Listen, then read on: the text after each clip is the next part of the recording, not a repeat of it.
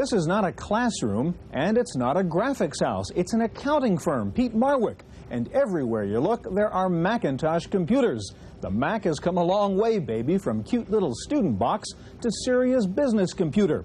Today, we take a look at the evolution of the Macintosh from the classroom to the boardroom on this edition of the Computer Chronicles.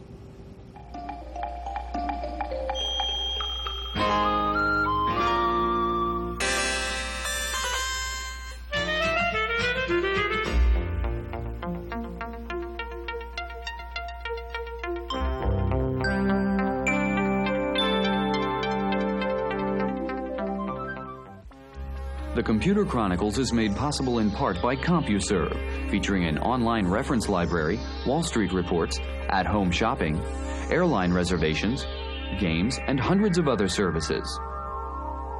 CompuServe, helping people get the most from computers. Additional funding is provided by McGraw-Hill, publishers of Byte. Byte's detailed technical articles on new hardware, software, and languages cover developments in computer technology worldwide.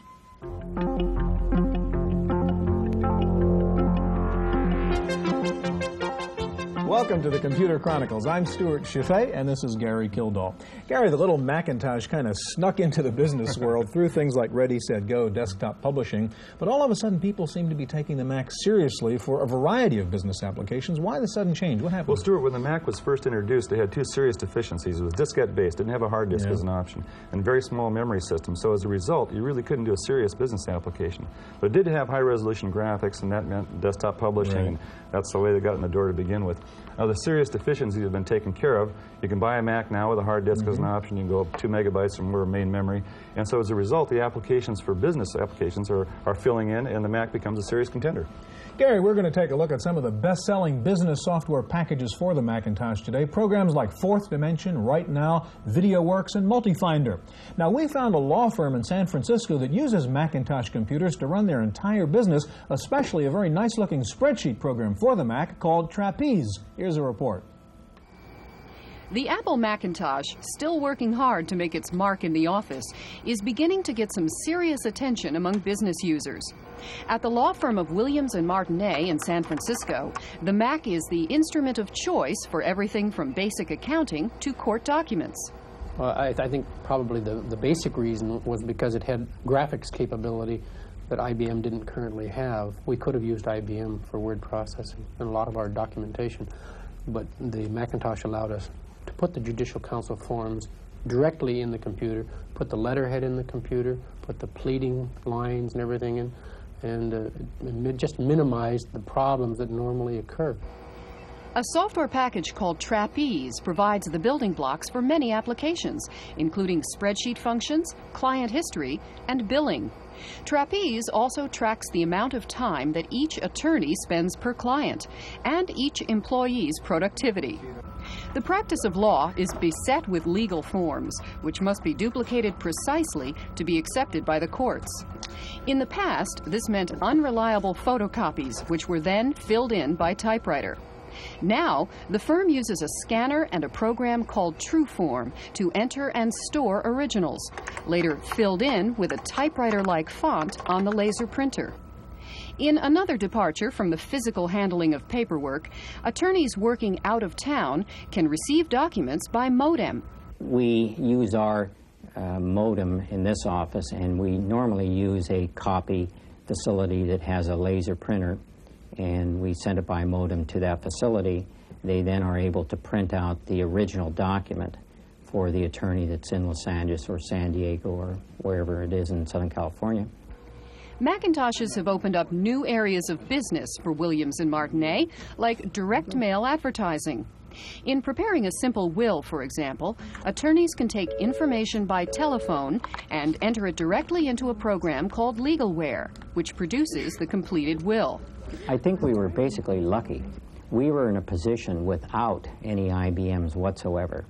And when a refreshing idea was presented, and a creative idea, and after we had done the research on it, it looked like it was a viable alternative.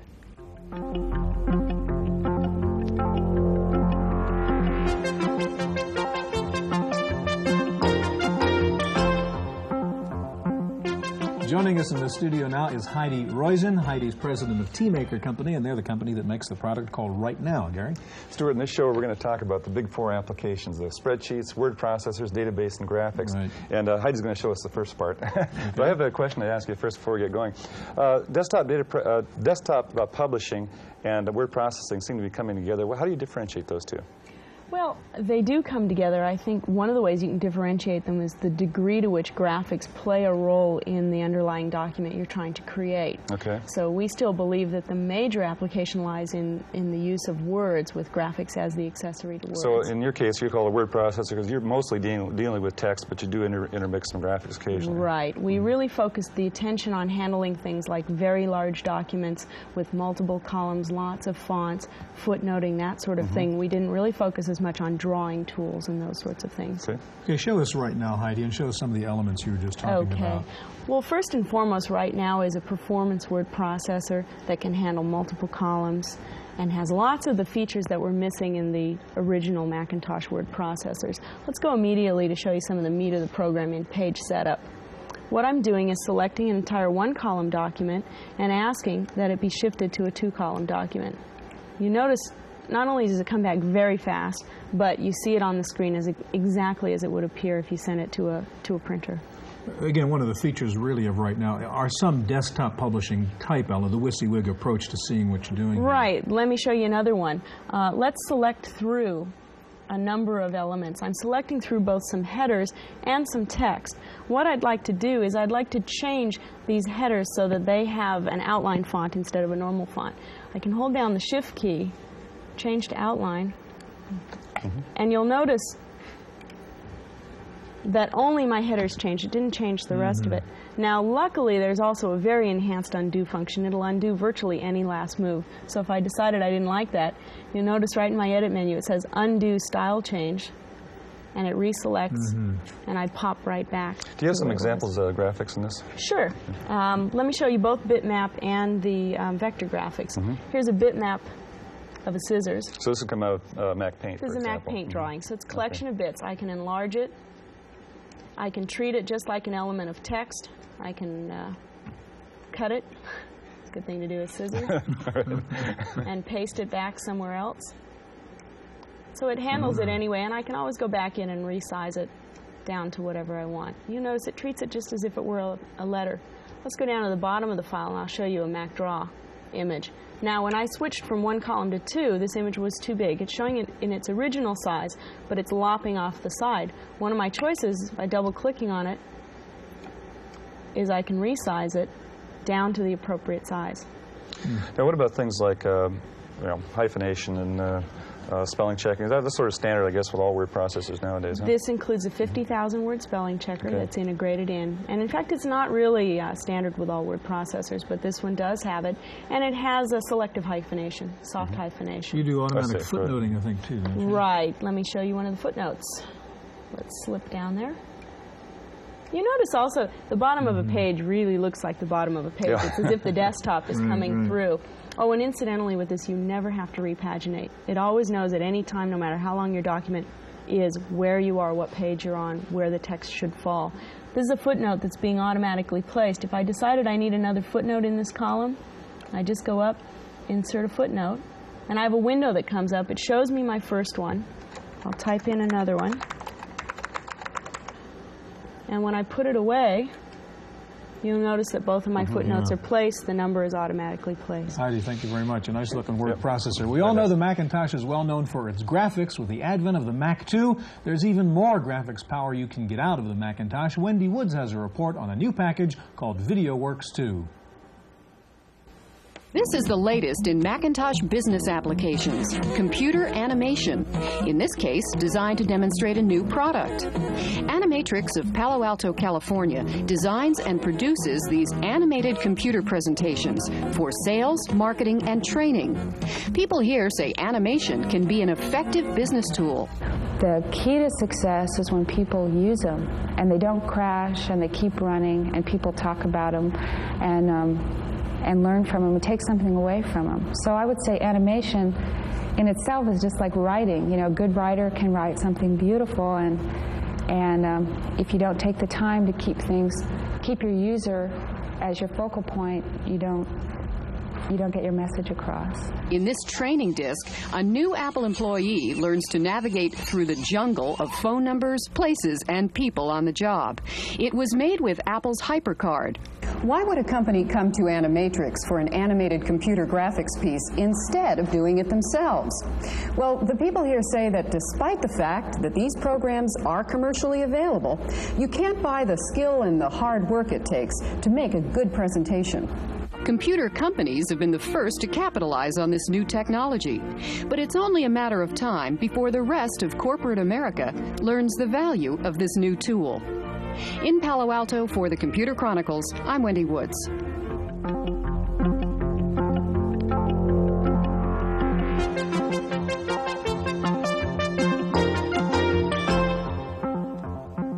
With us in the studio now is Dave Delaquila. Dave is Technical Support Engineer with ACS Corporation. They're the ones who make Fourth Dimension. And back with us, Heidi Roizen of TeamMaker. Stuart, we've seen 3 of the big 4 applications. Now we come to database systems. Dave, your system is called Fourth Dimension, is claimed to be an open software architecture, and you can build custom environments and so forth. Can you tell us what that means?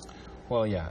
Actually, Gary, Fourth Dimension has the ability to have external procedures written in other environments act as if they were part of Fourth Dimension's own language. Fourth Dimension has its own procedural language with over 200 built-in routines, but also in its power, it does allow you to create custom finished applications as well as simple databases. Okay, can you show us how it works? Certainly.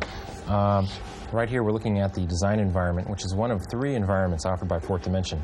The design environment is where you create the structure and layouts and procedures for a Fourth Dimension database. What I'm going to do is create a new file, and I'll do so by selecting the new file option. Now, what is it you have on the screen here so far? What is this? Well, we have one file already, which is a developer's file. Notice it's a flat file with 3 fields. All right. And it contains information like developer name, for instance, ACS, Microsoft, etc. What I'm going to do is create a second file, which is going to be products. So I'm going to rename this second file, and we'll add some fields to it. For instance, each product will have its own developer, so we'll go ahead and create a new field, developer, and notice we can pick from 8 different field types, as well as have several attributes for each field. I'll go ahead and accept that first field. We'll have a product name, and then a price, and which will make a real field. And finally, we'll have a product type. For instance, you might have a graphics package, a spreadsheet. So I want to be able to pick from a list of products. So we'll have a spreadsheet, graphics, and database. So these are the explicit fields, values that you can have. Well, these would be values that we can pick from when we tab into that field. We'll sort these, indicate we can modify them, and go ahead and accept it. Now we've got the 4 fields defined in this file. Notice we have 2 files. We can have a maximum of 99 files in one database. I'm going to link the developer field in the products file to the developer name in the developer's file, and that's accomplished by clicking on the field, dragging, and creating a link. Now that is a true link.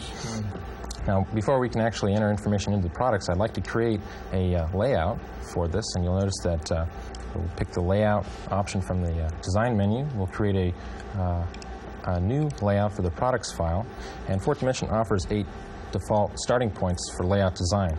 And I'm going to go ahead and pick this one. This is a starting point, which we can modify. You'll notice the developer field is boldface, which means that's the linking field to the other file. We'll include that in the layout, as well as the developer worth, city, name, price, and type. So we'll go ahead and accept it. Fourth Dimension will automatically create the layout and generate the code necessary to link the 2 files together for us. Now, the layout procedure is where you can create your own custom procedures to control the program in action. You'll notice here's our list of built-in routines. And as I said before, we can add to this list of routines with our own external routines. Okay. Now, if you don't want to do any programming, you can simply close this window and forget about it. The layout editor allows us to change the appearance of certain fields. So we'll go ahead and format the net worth of the company and the price to be these dollar formats. And we can create our own formats as well. So I'm going to go ahead and switch to the user environment, where we can actually enter information into the database. And you'll notice here we're in the developer's file. So I'm going to switch files to the products file, which we just created. And you'll notice there are no records. So I'm going to enter a new record. And the first developer would be ACS. And notice that it automatically looks up the information in the other file for us. And the product was Fourth Dimension. And it has a list price of $6.95. And it's a database, so I'll just go ahead and select that. So we've entered our first record. Let me enter in one more record here, like for instance Microsoft, which is another record in the developer's file, and I'll enter a wildcard because I can't remember how to spell Microsoft. It looks it up for me automatically. We'll say Excel. There's another product. It's $4.95, and it's a spreadsheet, so I'll type in S and return, and it accepts that option. Now, what we could do is, for instance, we could get an idea of the relative prices of these products by doing a quick graph. And we'll have the product name and a price, and we can get an idea of the relative amounts. And we can pick from 8 different graph types, for instance, a line chart or maybe a pie graph. And fourth dimension does allow you to change the appearance of the patterns used in the graph. Sure. Okay. Now, how does this lead to the custom environment? Okay. Fourth dimension is quite useful in the user environment. You can do most of your queries. It has a standard search editor, but the custom environment allows you to create your own finished applications, which look very similar to... So the layout of the screen and everything is defined by... You can create your own menus, create your own dialogues, in essence, control the environment that the user works in. Right. Okay, very impressive, Dave. Heidi, thanks for staying with us. Now, we're going to take a look in just a minute at the Mac's new multitasking environment called MultiFinder, so stay with us.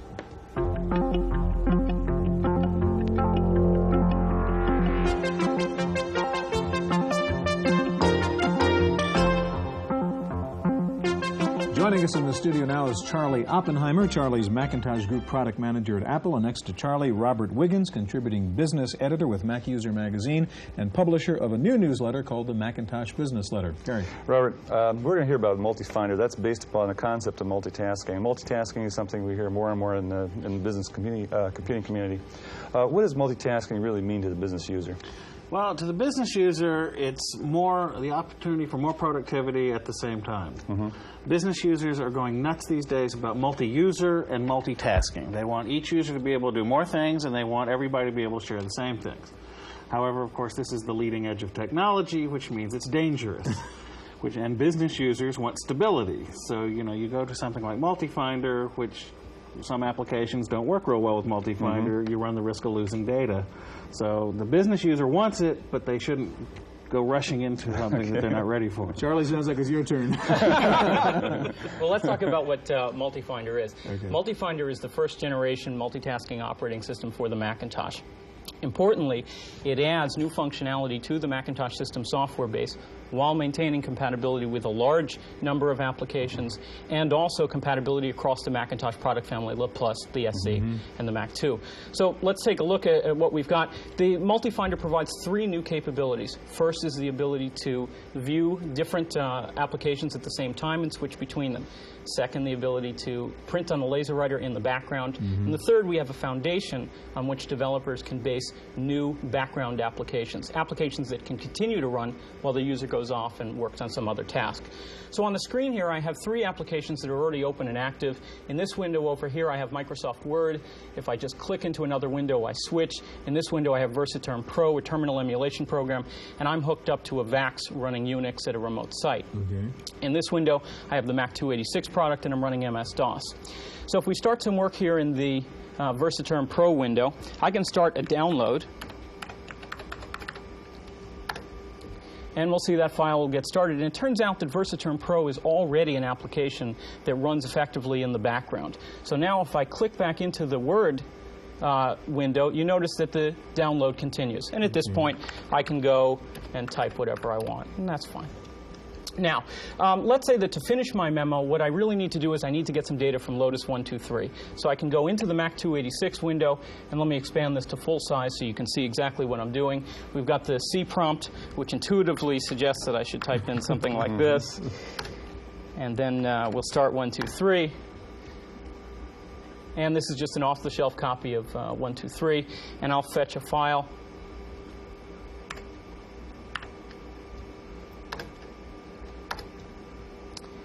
And there we go. And then we can just shrink this down so we can see what else is going on. And you notice that the download has continued while I brought up 123. Now, finally, to get this data into my Microsoft Word document, what I can do is I can select copy, just like I do with any other Mac application like that. I go up to the Edit menu, and then I do the copy.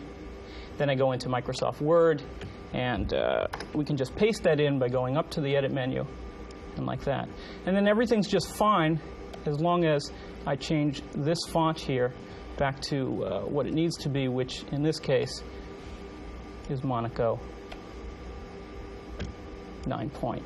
And there you go. And the important point here is that MultiFinder is not only robust enough to go across different Mac applications, but as you can see, different operating environments. In this case, I've got MS-DOS in one window, I've got Macintosh in another, and I'm running a Unix session from a remote site. Yeah, Charlie, one of the things that, at Digital Research, we started doing multitasking about 1982. So it's not a new concept. Plug for Gary. No, the reason I'm saying that is because when we first came out with those things, we discovered a lot of problems with programs that didn't interact with one another properly at the file system level. In other words, because there weren't proper file protection mechanisms, they end up trashing one another's files.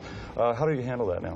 Well, this is one of the reasons why I say that we're at the first generation of multitasking with the Macintosh. And what we've done is we've provided some very strict guidelines to developers so that in a sense what you can say is this is cooperative multitasking. You've got to be a good citizen in operating in this environment. We discovered that didn't work. Well, so far we've had some pretty good luck with it. We've got this application here which is working. Yeah. I think that Fourth Dimension is already working in the background at the same time. The Finder is actually still operating here also. Yeah. Robert, what's your advice to a business user who's looking at the Mac world now and looking at something like MultiFinder? I mean, how safe or risky is it in terms of your first comment? Back up frequently. For the most part, most applications are good citizens, and most business software was written well. It's mainly games and things like that that are flaky and don't run well under MultiFinder. However, you never know when you're going to hit a certain combination of circumstances. But if you back up you save often, save frequently, and back your data up, then you can go ahead and take the chance. Yeah, the important thing is I think that you have a file locking mechanism so that you can share data between programs, and that's a thing that eventually our products evolved into. If you don't have that, even certain programs themselves can trash their own files. You start an edit session, and you forget you've started it, and you start another one, and these obviously use the same files. I tell my readers that MultiFinder 22.0 is going to be a lot better. What about that? What's the next generation of MultiFinder? Well, Apple really doesn't get into the habit of plotting out what its plans are going to be publicly far in advance. But as I said, this is the first generation, and I think that people who've looked at multitasking operating systems before have a good idea of the new functionality we'll be adding. Gentlemen, Charlie, Robert, thank you very much. That's it for our look at Mac business software. Hope we'll see you again next week on the Computer Chronicles.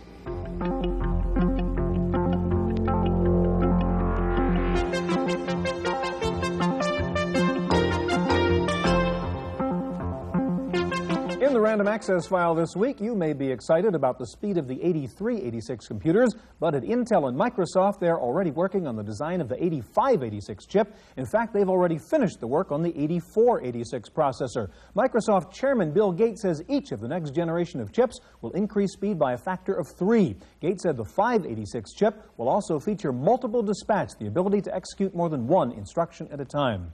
Meanwhile, there are press reports about Microsoft unveiling version 3.4 of PC-DOS. The new DOS reportedly has a more visual interface and built-in support for extended memory. The release of PC-DOS 3.4 may further cloud the operating system issue, since the new features of 3.4 may make similar advantages of OS 2 less attractive for software developers. The continuing shortage of memory chips is starting to take its toll. Sun Microsystem has hiked the prices on memory add-on devices for its computers by as much as 50%. Apple earlier had boosted prices for Mac memory add-ons, and the shortage of DRAM chips and 1 megabyte SIMs appears to be delaying the introduction of a new enhanced Mac SE.